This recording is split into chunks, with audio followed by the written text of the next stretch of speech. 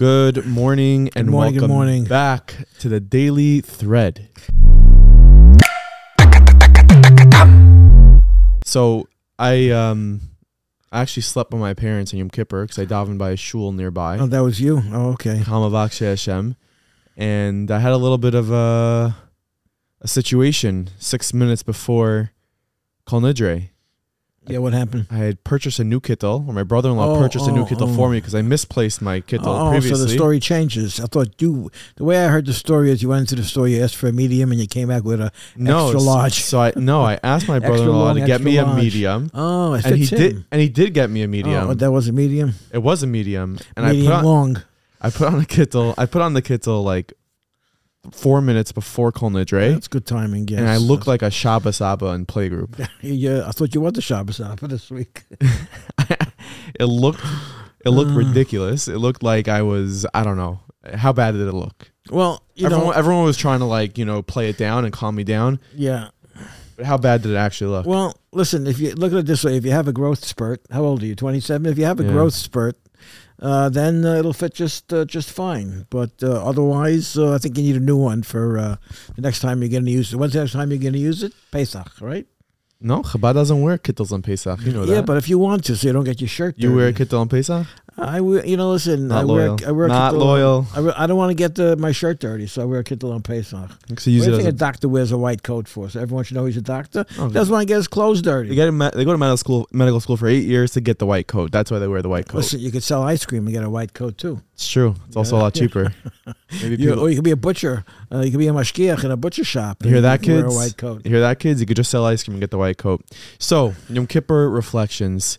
Long day. But you know what? It was a shorter day than generally it is. Because it's later in the year. A half hour shorter. As a matter of fact, for the first time in a very long time, usually in Eretz Yisrael, they change the clock before Yom Kippur. Yeah. I looked at this man, and it's usually the hour's almost the fast ends almost an hour earlier in Israel than it does here in New York. And by us it ended at 7:11 was this man officially yesterday. 7:11? 7:11 p.m. I thought it was 7:15. No, it was 7:11 p.m. And in Eretz Yisrael it was 7:21 p.m. Oh wow! So so much for that. I know, but there's a moment where you're sitting in shul and it's around, you're hitting that 2 o'clock, 3 o'clock wall, complete wall, and you're thinking, oh wow, someone sitting next to me, his name is Dovi Mayer, he's from Australia. He said, in Australia, it's over already. Yeah, listen, I botched that accent. Two things I'd say about yesterday. It was a difficult day, number one. Number two, it's supposed to be a difficult day. Is it? So it was a good day. Yes, you're supposed to, I don't want to say the proper translation, not to torture yourself, but it's supposed to be a dramatic. Listen, for the first time in my life, there was a moment where I davened by Kalmavak and Rabbi Yossi Zakatinsky, and there was a moment before going to Mincha where I was planning on maybe going to a different shul for Mincha and Ila, because I know that maybe the shul I daven in will go a little bit over time. Right. I don't know if I can handle that, but I decided I'm going to go push myself and go there for an Ila, and it was overtime. It was the most beautiful. Yeah, it was the most beautiful thing, and I'll show a video right now for those who are watching. If you're listening, you'll hear it.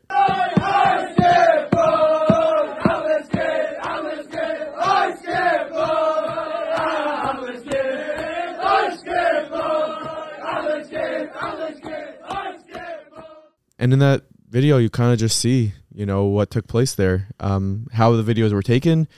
KMH consists of, I don't know, maybe like 30 Hatzalah members who have their phones on them.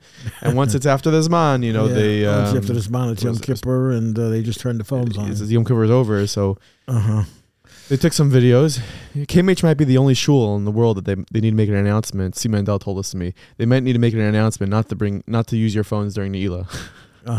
Well, if you have to use your phone, you have to use it. You have to use it. You have to use it, like you said. There's 30 Hatzalah members. There is, and they really shouldn't be concentrated all in one place like that. They should be scattered around the community. There are definitely shuls that don't have members or enough members. By the way, I read last night that United Hatzalah in Eretz Yisrael treated 2,700 people over Yom Kippur. Is that at different places? Wow. different things. It's a big country. You talk about 9 million Jews. That's wild. Here in the 5 towns, only it looks like there's 9 million Jews, but it's really not. That's wild. One person remarked to me, I was speaking to an Atzalman around Yom Kippur, and he told me, it's been Baruch Hashem pretty quiet, but usually 3 to 6 p.m. on Yom Kippur is when, it gets a little bit, the call volume gets a little higher. Well, you had that in Israel, right? Yeah, definitely. You had it with Prime Minister Netanyahu. Yes. It's on your list of things to bring up, I think. Prime Minister Netanyahu, who was fasting, and he was in the Great Synagogue. Right. And he was taken to Shari Tzedek Hospital complaining with chest pains. Right. As we see an El Al flight right over there in the distance. You see one? Oh, you could see that's El Al? I'm pretty sure I can see that's El Al. Wow, I can't see that. I mean, I see the plane, but I don't see the El Al insignia. But I think planes are going to be leaving every couple of hours today. But Netanyahu is fine. He's out of the hospital, but he was fasting, and like the rest of us, and he's 72 years old. Yeah, he is 72. I think he's been 72 for a while. A lot of life experience, a lot of stress. Listen, when you get older, I think that in the course of Yom Kippur, I think it's, if you don't know your body better, you could imagine you having a heart attack about 4 or 5 times. Oh yeah, is that what happens? in the course of the day? Is that what happens at a certain age? No, it's just you're used to certain things. You have to, first of all, you have to have your coffee in the morning, and you don't have coffee in the morning. Right. That manifests itself in a lot of different types of discomforts. Anyway, you're talking about the El Al flight that we saw over there in this beautiful blue sky today for the first time in 5 days. Baruch Hashem. Whew. But we had Hurricane Ian here, I think, longer than Florida. I think we had a real Hurricane Ian moment. Before we get on to the next topic, I walked out of the house heading to Mincha Yom Kippur, and I felt like, first of all, it was so like auspicious because as we're laning Mafter Yonah, the skies opened up, and it's cold outside, and it's thundering and lightning, and it's like, what is going on here?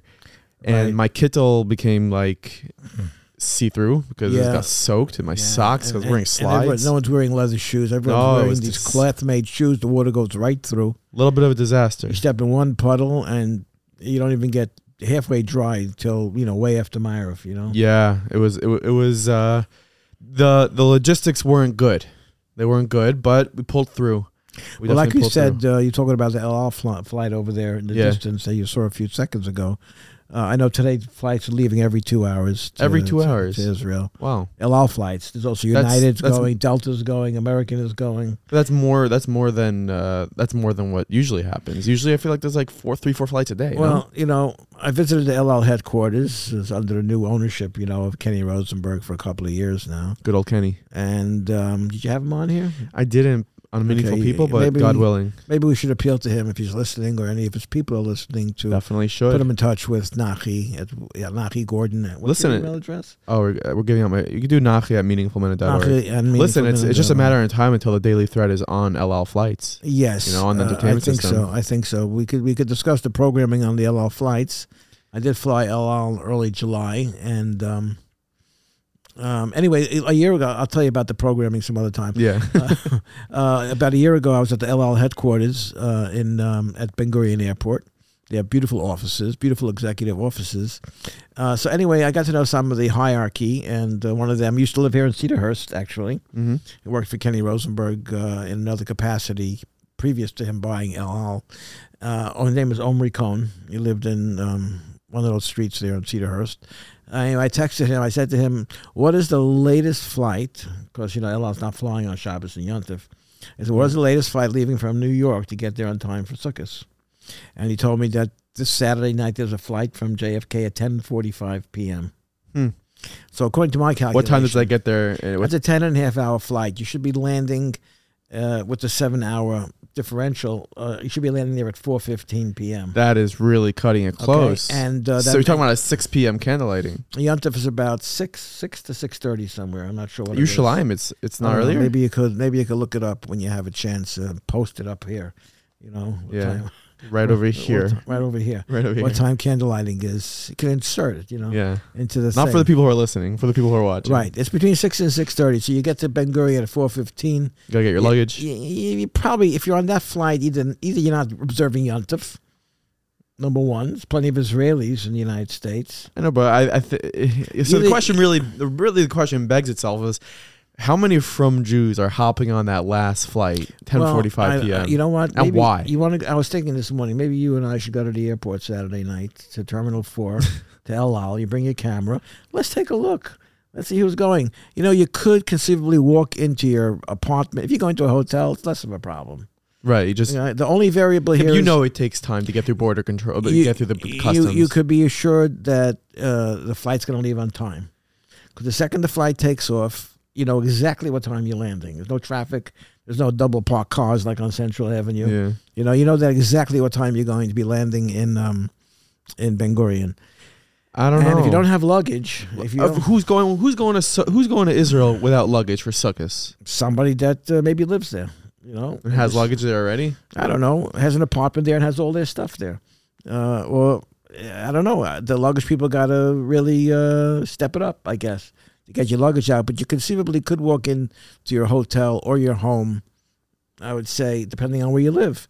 To get to Bnei Brak from Ben Gurion is like 20 minutes. 10:40. So, okay, so maybe I don't know. Maybe we'll head to JFK on Saturday night. Saturday night, 10:45 p.m. They're gonna board. Well, that's when the flight leaves. Well, they're gonna board 10. Let's go at 9. Can you do it? Can you make it this Saturday night? Maybe we'll give our listeners an update. Look at this. You'll have a whole show. Yeah, we're gonna have to do this one day. And if you're curious how this is gonna end up, you can go ahead and follow Meaningful Minute on Instagram and on WhatsApp status. That's 516-668-7800. You can just send a message on WhatsApp saying subscribe. You'll see the WhatsApp status, and you'll see whether or not we make it to... You know what? You could even show up at the airport yourself. But don't show up at the airport unless you're on that flight. Yeah. Let us go for you. Yeah, we'll go. We'll go ahead. We'll go for you. No reason to leave Saturday night. Speaking of people, flying to Israel now, and we all know a lot of people are there right now. I find it extremely stressful. I'm in Shul Yom Kippur. I'm fasting, feeling like garbage. Baruch Hashem, a good faster, but still, no one feels too good. And there's a number of people who are running home, grabbing a bite. Right. Their luggage is already packed, and they're heading to the airport and heading on a flight. I'm assuming it's a midnight flight. Oh, yeah, probably. Well, last night it was over 7:15, 7:20. Okay, but in a shul like where I daven, people did not get out of there before 8 p.m. Well, you don't have to daven at KMH if you're on a flight that night. Well, I think there are people in KMH who were heading to Israel. I know there are people in KMH who are heading to Israel last night, and they had to... I don't know. To me, there's nothing more stressful than trying to run and catch a flight. I know you ran late, but where I daven, that congregation-based parish in Lawrence, we finished early. I know, but again, and we had to sing. I think regardless, we had to sing. And I know people like to hear about the old days at 770 Eastern Parkway. But very, very often they finished early in 770, and they had to sing, in the Rebbe's Minyan, and they had to sing Napoleon's March until the Zman arrived. You know How'd the Napoleon's March go? Well, you play Napoleon's March, you'll find it online. I'm not going to sing it. Why not? It's a niggun. You know that? No. That's Napoleon's March. You could get up on Google. Okay. Better rendition of that. That's another thing, by the way. It's not on your list for today, but some of the niggunim, I don't know. Again, shout out to Pinky Friedman, Joey Newcomb. Incredible davening. Well, I wasn't there, but I'm used to the nigunim from Chabad, from yesteryear, from where I davened from the time I was 5 till I moved when I was 23 or 24, when I got married and moved out of Crown Heights. But those nigunim were so heartsick. And, Ki Anu Amecha, I heard the same tune 15 times yesterday. Ki Anu Amecha. That's the only one they know. What's the one you know? Ki Anu Amecha ve'ata Elokeinu la la la la la la. Oh, come on. Okay, I hear that. What about the Duchening? Nachi, please, we're going into Sukkot. People go, yeah. So we didn't do that. Oh, maybe we did. What's the one? What group? Yeah.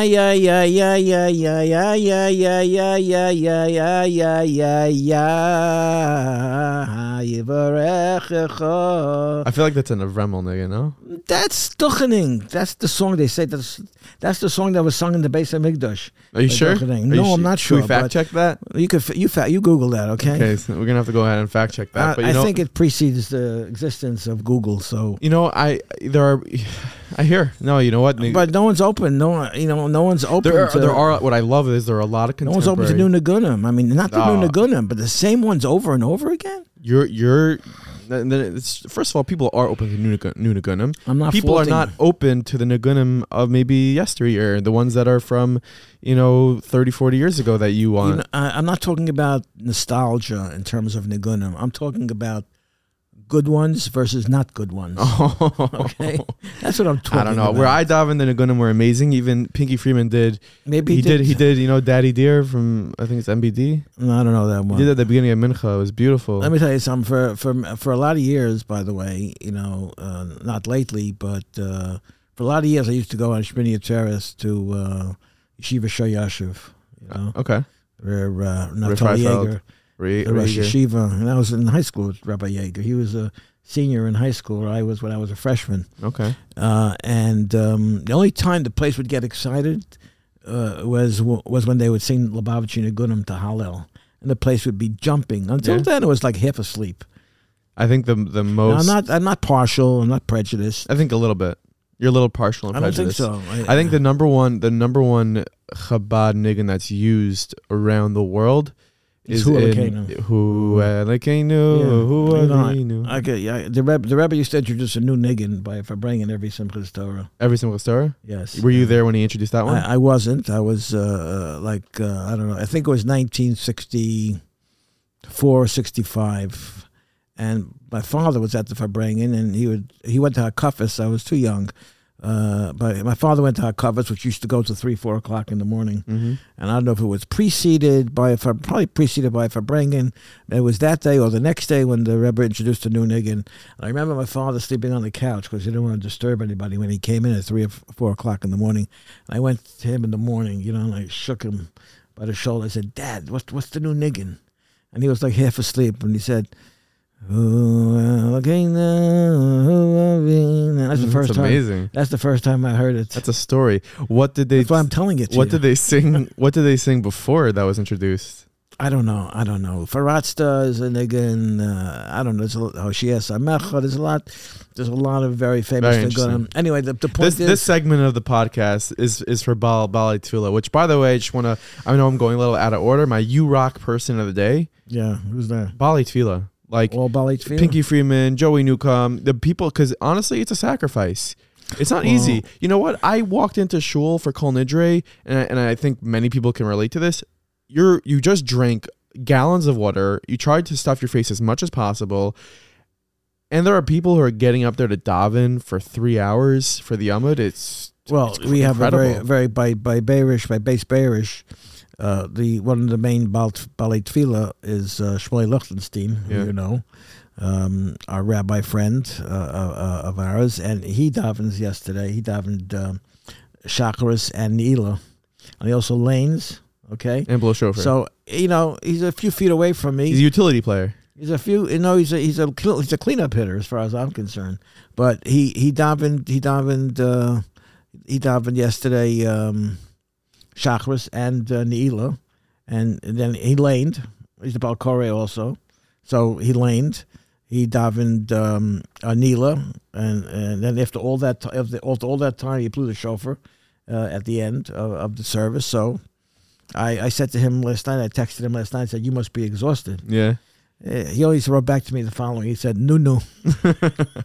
You go to sleep, you wake up. He's exhausted. It's exhausting. So that's the sacrifice that I think Balei Tefillah make in general. Well, they get paid well too. I know. So hey, listen, everyone gets paid. The guys at KMH get paid too. I'm assuming, right? Yeah, I imagine, but still, it's nonetheless. It's still a sacrifice. You're sacrificing your own avodah in a way. It's a profession. I know guys that are making $20,000 to $30,000 for davening, Rosh Hashanah and Yom Kippur. Not in your shul. Of course, not by Beirish. But is it inappropriate to discuss the sale of Elias? Oh, did they sell them by you? Oh yeah, They don't sell them by us. We're like like a country club. We're like the New York Mets, privately owned. You know, like they say, like in like Camp Hask, you go to the soda machines. You just hit any. They're all free. Just hit a soda. That's where you daven. Elias are just giving out. Listen, I don't want to get personal, but it's a beautiful minion that we have. Yeah, shout out to the Fuchses, Bearish Fuchs. It started as an outdoor minion. Started during COVID, and it's one of the great things that come out of COVID. I got to tell you. You know, Rabbi Zakatinsky spoke before Ne'ilah, and one thing he said that I had no strength before I hit another wall during Mincha, and one thing he had said is he said over a story of the Berditchever, or the Berditchev, I don't know, Berditchever. And he said that there was a maskil that he didn't believe in Amunah, B'tachan. He would go town to town and fight different Rabbanim on what they believe. And he came to the Berditchev, and he was in the waiting room, and the Berditchev was in his office, and he knew he was there. He came out of his office, and he screamed at the maskil. He said, "But maybe it's true." And he slammed the door and went back into his office. Rabbi Zakatinsky urged everyone. He said, right now, when Joey says Ashrei, when he starts Ne'ilah, the whole day Yom Kippur, you're in a special room with no Satan, with no Yitzhar. You're in a special room. But once Ashrei starts, Hashem puts you back into the room with the Satan. Why? Because you're supposed to take what you learned, the inspiration that you had, and you're supposed to use it. And he said that we're about to say Ashrei. What you need to do is scream like the Berditchev. Open the door and scream every single word, and don't even let the maskil speak. The Berditchev knew once the maskil starts speaking, then all of a sudden there's cheshbonais. And once you let the maskil in your own head start speaking, there's cheshbonais and what, this, that. Don't even let.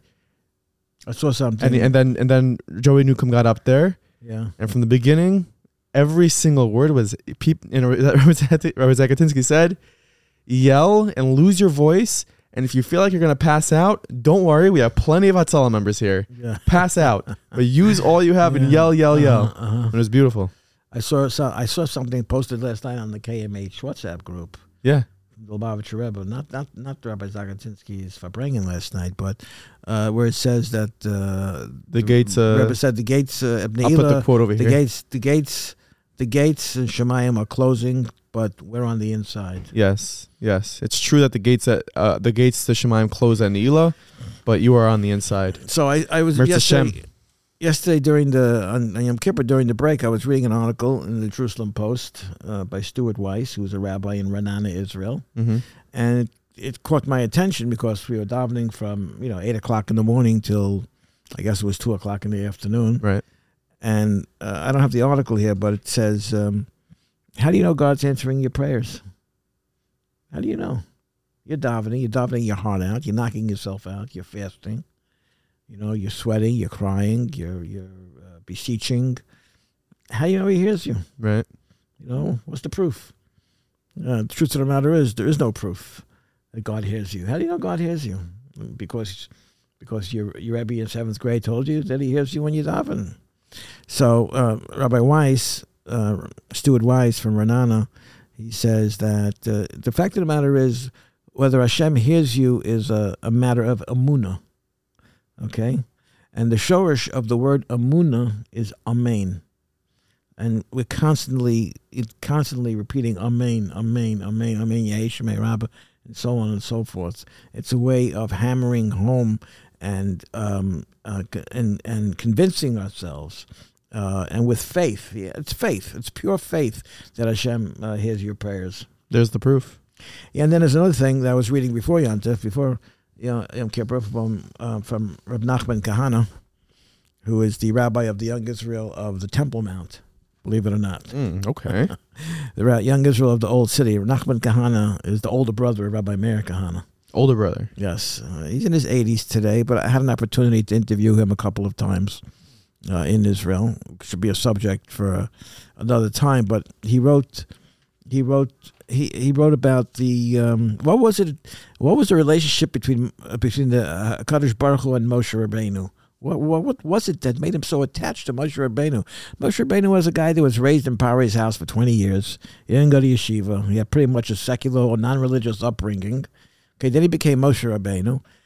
He had to separate from his wife, Tzipporah, because of his close relationship to Kadosh Baruch Hu. He was hoping that his sons, Gershon and Eliezer, would become his successors. And he was told by Hashem, no, Yeshua is going to succeed you. So what is it that connected them to one another? And Rabbi Kahana says exactly that's what connected them so much. Great expectations and great disappointments. That's what they had in common. The Eibishter has great expectations for Klal Yisrael, but time and time again over the millennium, we disappointed him. He took us to Har Sinai. He took us out of Mitzrayim with miracles, and time and again we disappointed him by rebelling, by worshiping, other deities, and so this is what I think Rabbi Kahana is saying. To put it in a nutshell and try to simplify it on a podcast, is that they both Moshe Rabbeinu and Kadosh Baruch Hu had great expectations and great disappointments. And this is what drew them to one another. Interesting. Yes, I agree. Transitioning to our next topic, Chol Hamoed, then and now. Chol Hamoed, then and now. Chol Hamoed is coming up. Parents, get ready. You're gonna. It's a short one. It's a shorty this year. For people who are not fond of Chol Hamoed and the hustle and bustle and running from place to place, which is generally people over the age of 35, 40, then this year is for you because, you have like a Wednesday, Thursday, then you have Shabbos, and Sunday's already Hoshana Rabbah, I think. Right. Erev Yontif again. So it is a short Chol Hamoed, but there is still expectations. What are you going to be doing with your children? How do you manage their expectations? That's really the question. Well, listen, you could always have something in common with Moshe Rabbeinu and Kadosh Baruch Hu and disappoint them. Oh yeah, that works. Then you'll be all connected. I saw an article in Mishpacha the other week from Dr. Meir Wickler, who's a psychologist, a therapist. Right. And he said that the first year that he went on a Chol Hamoed trip with his kids, he said, we're going to an amusement park, and they were very excited, and they went to this amusement park, and after a few hours there, they ran out of drinks. They went on a bunch of rides already. They were exhausted. Him and his wife were burnt out. They said, okay, guys, we're going home. And the kids were crying. They were kicking and screaming. And the car ride home, everyone had their face was down. And then he looked into other cars and he'd see also other kids were disappointed. So, he didn't feel like he blamed his kids. He felt like he did a mistake and he didn't manage their expectations properly. So he wanted to do an experiment. The next Chol Hamoed, which was 6 months later on Pesach at that point, another amusement park. But he told them beforehand, each one of you are getting to go on 4 rides. Mm-hmm. We are not buying any drinks. We are not buying any games. We're not buying any nosh. Oh, that's Pesach. No, but, we're not buying anything. 4 rides each, and then we go. And each of those kids planned which 4 rides they want to go on.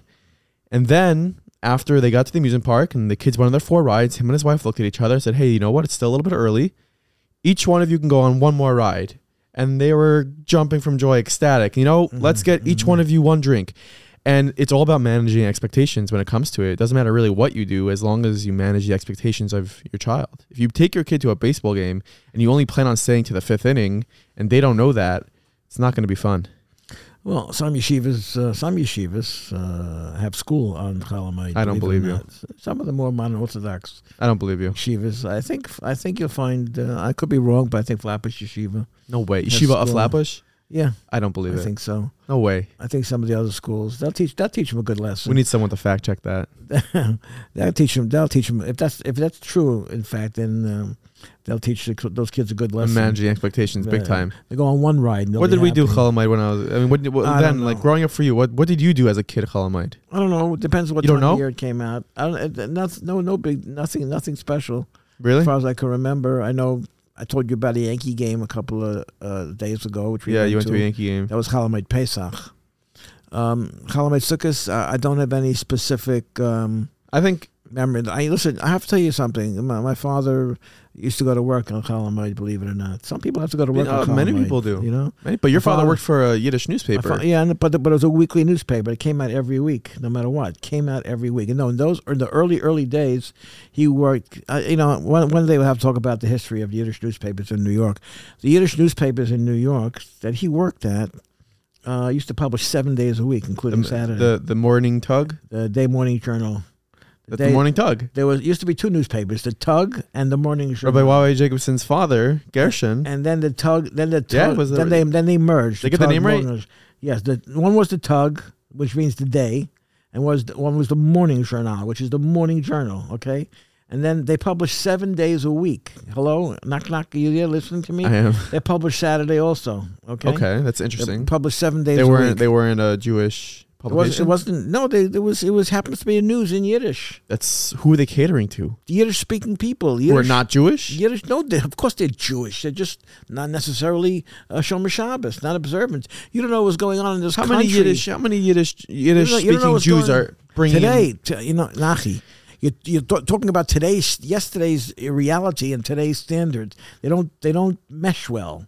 Okay, the Yiddish-speaking refugees from Europe in America came here. A lot of them may have come from Shomer Shabbos families, but when they came to America, they left all that behind.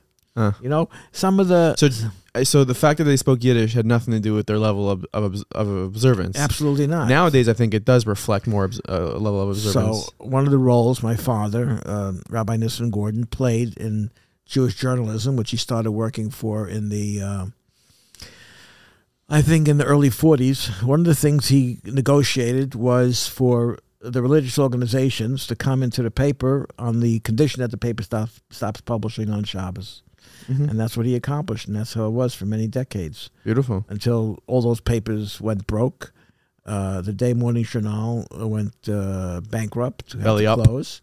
And after that, the Allgemeine Journal opened up. Do you know that the other day I was davening Shacharis by Beis Beirish, and it's an obscure location. It's in the back of someone's house. It's a beautiful shul, really beautiful. But it's an obscure location. The guys that come around collecting don't know about it. A few guys know about it.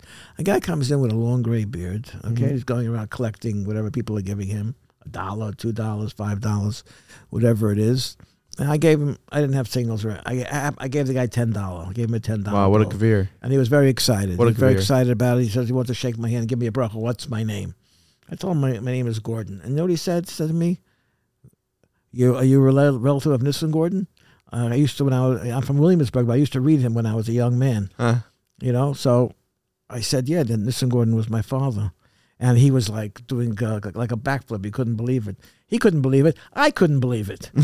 So I almost felt like it was like a pre-yontif type of calling card from somewhere up there. Saying a good yontif. Transitioning to our next topic, something that happened over yontif. Maybe you walked into Shul Yom Kippur and you heard people talking about it. Maybe not. It depends where you davened. Aaron Judge hit a 60-second home run.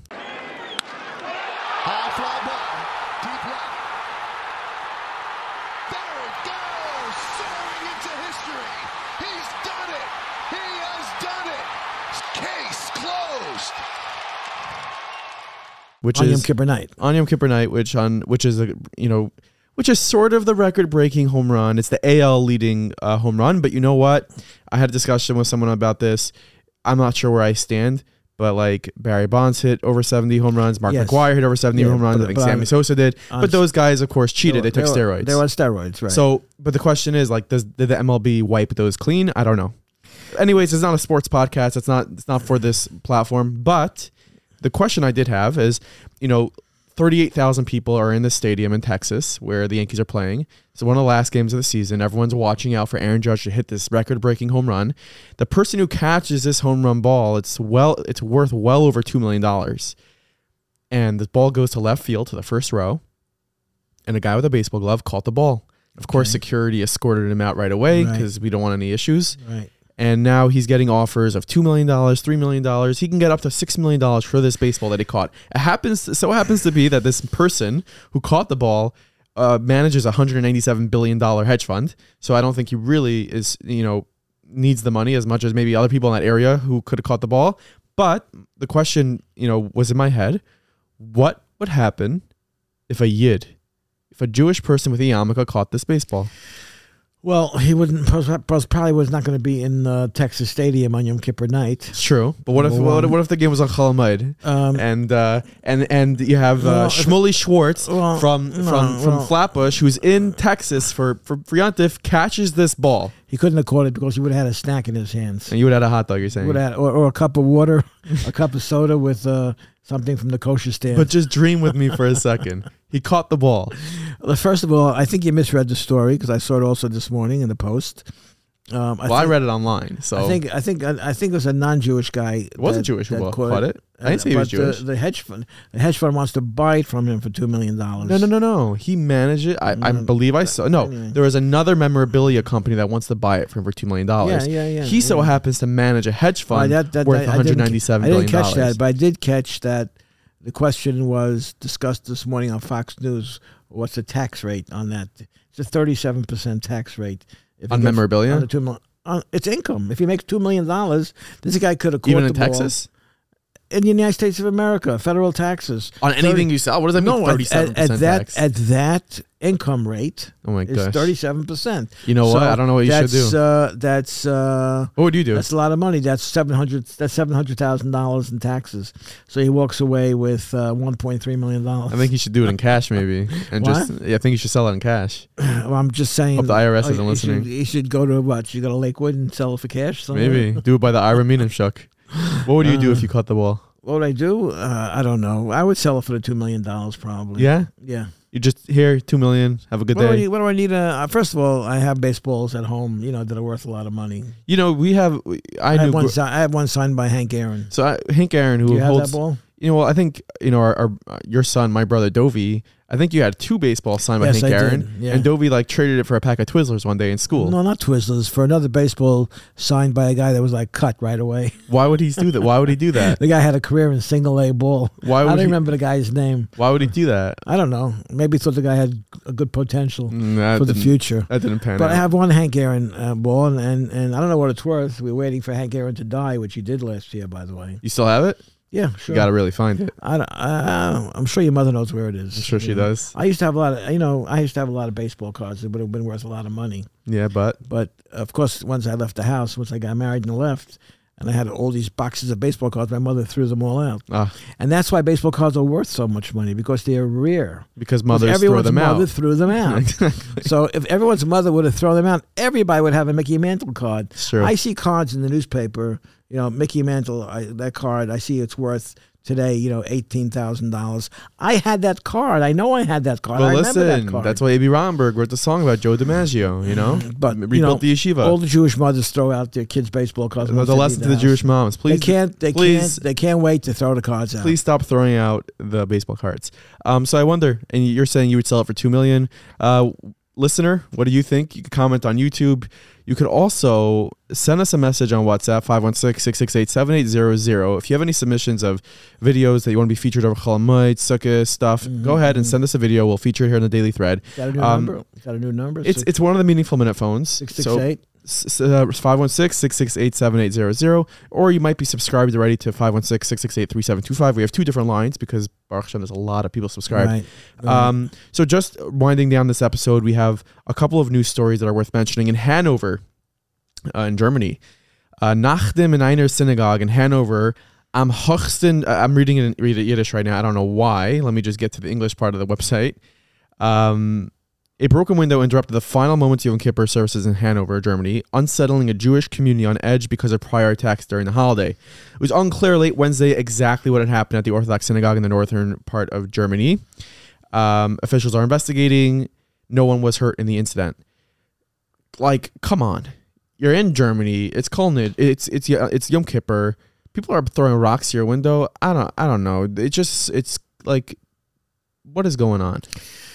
Well, listen, criminality is widespread and growing. If any of our, if let's say Bubby, my grandmother, who's kind of in her 90s, who grew up in Poland and survived the war, if she were to hear that there was Jews davening in a shul in Germany and someone came and broke a window, she would say, "Get out of there now," like leave. Well, I don't know who's living in Hanover, Germany. I doubt if it's natives. It's probably people that moved from other countries. A lot of Russian Jews didn't want to go to Israel. They went to Germany, because there was opportunities there. I don't know. They don't want to deal with the restrictions. I don't know halakhically whether they're Jewish or not. They don't want to have to deal with that struggle. So there's tens of thousands of Jews that have Russian roots that are living in Germany today. Plus, of course, people of German ancestry that are there and from other countries too. I don't know. It scares me a little bit, but I hear what you're saying. And in other news, there is someone to say Tehillim for. There is a story about that I see on Yeshiva World. Someone who's severely injured in the Meron tragedy a year and a half ago. Mm-hmm. He contracted COVID. Elazar Berger, who is 13 years old, who's the youngest injured victim in Meron, was transferred to a hospital where a team of doctors fought for his life in the trauma room and succeeded in stabilizing him after Meron. However, he still can't breathe on his own, and he just contracted COVID. His name to daven for is Elazar ben Romach. It's Raumah. And people should daven for him. You should say some Tehillim. Shabra for Shlema. Yeah. And that is really all the stories I have for today. I think we're going to go ahead and try to pump out another episode for Friday morning, even though we generally don't. But it's just a crazy schedule. Yontif, Shabbos, everything. Thank you so much for listening to this daily thread. Do you have anything else you want to say? No, I think that's it for today. It's longer episode for sure. I don't know how long it's run, but it's definitely a longer episode today. Okay, we had to cover a lot. That's just the nature of the biz. There's a lot more.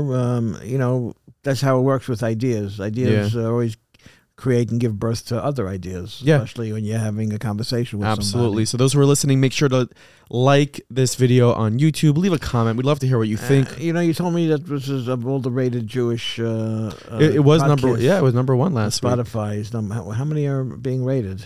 Hundreds. So how do we manage after 4 episodes to be number one? The other one's that good? I don't know. I think the Meaningful Minute ones are very good. Yeah, Meaningful why people. Why is this one number one?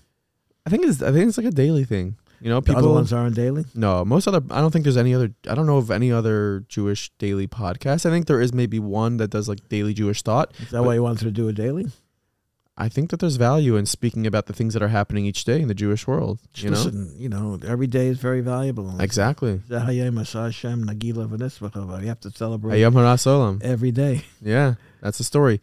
Anyways, make sure to like and subscribe. Leave a rating on Apple, Spotify. Leave a review. We'd love to see what you think about this podcast. Of course, if you have any feedback, you can go ahead and email thedailythread@meaningfulminute.org. That's thedailythread@meaningfulminute.org. We'd love to see your feedback. And we'll be back at you with another episode pretty soon. Have a great day.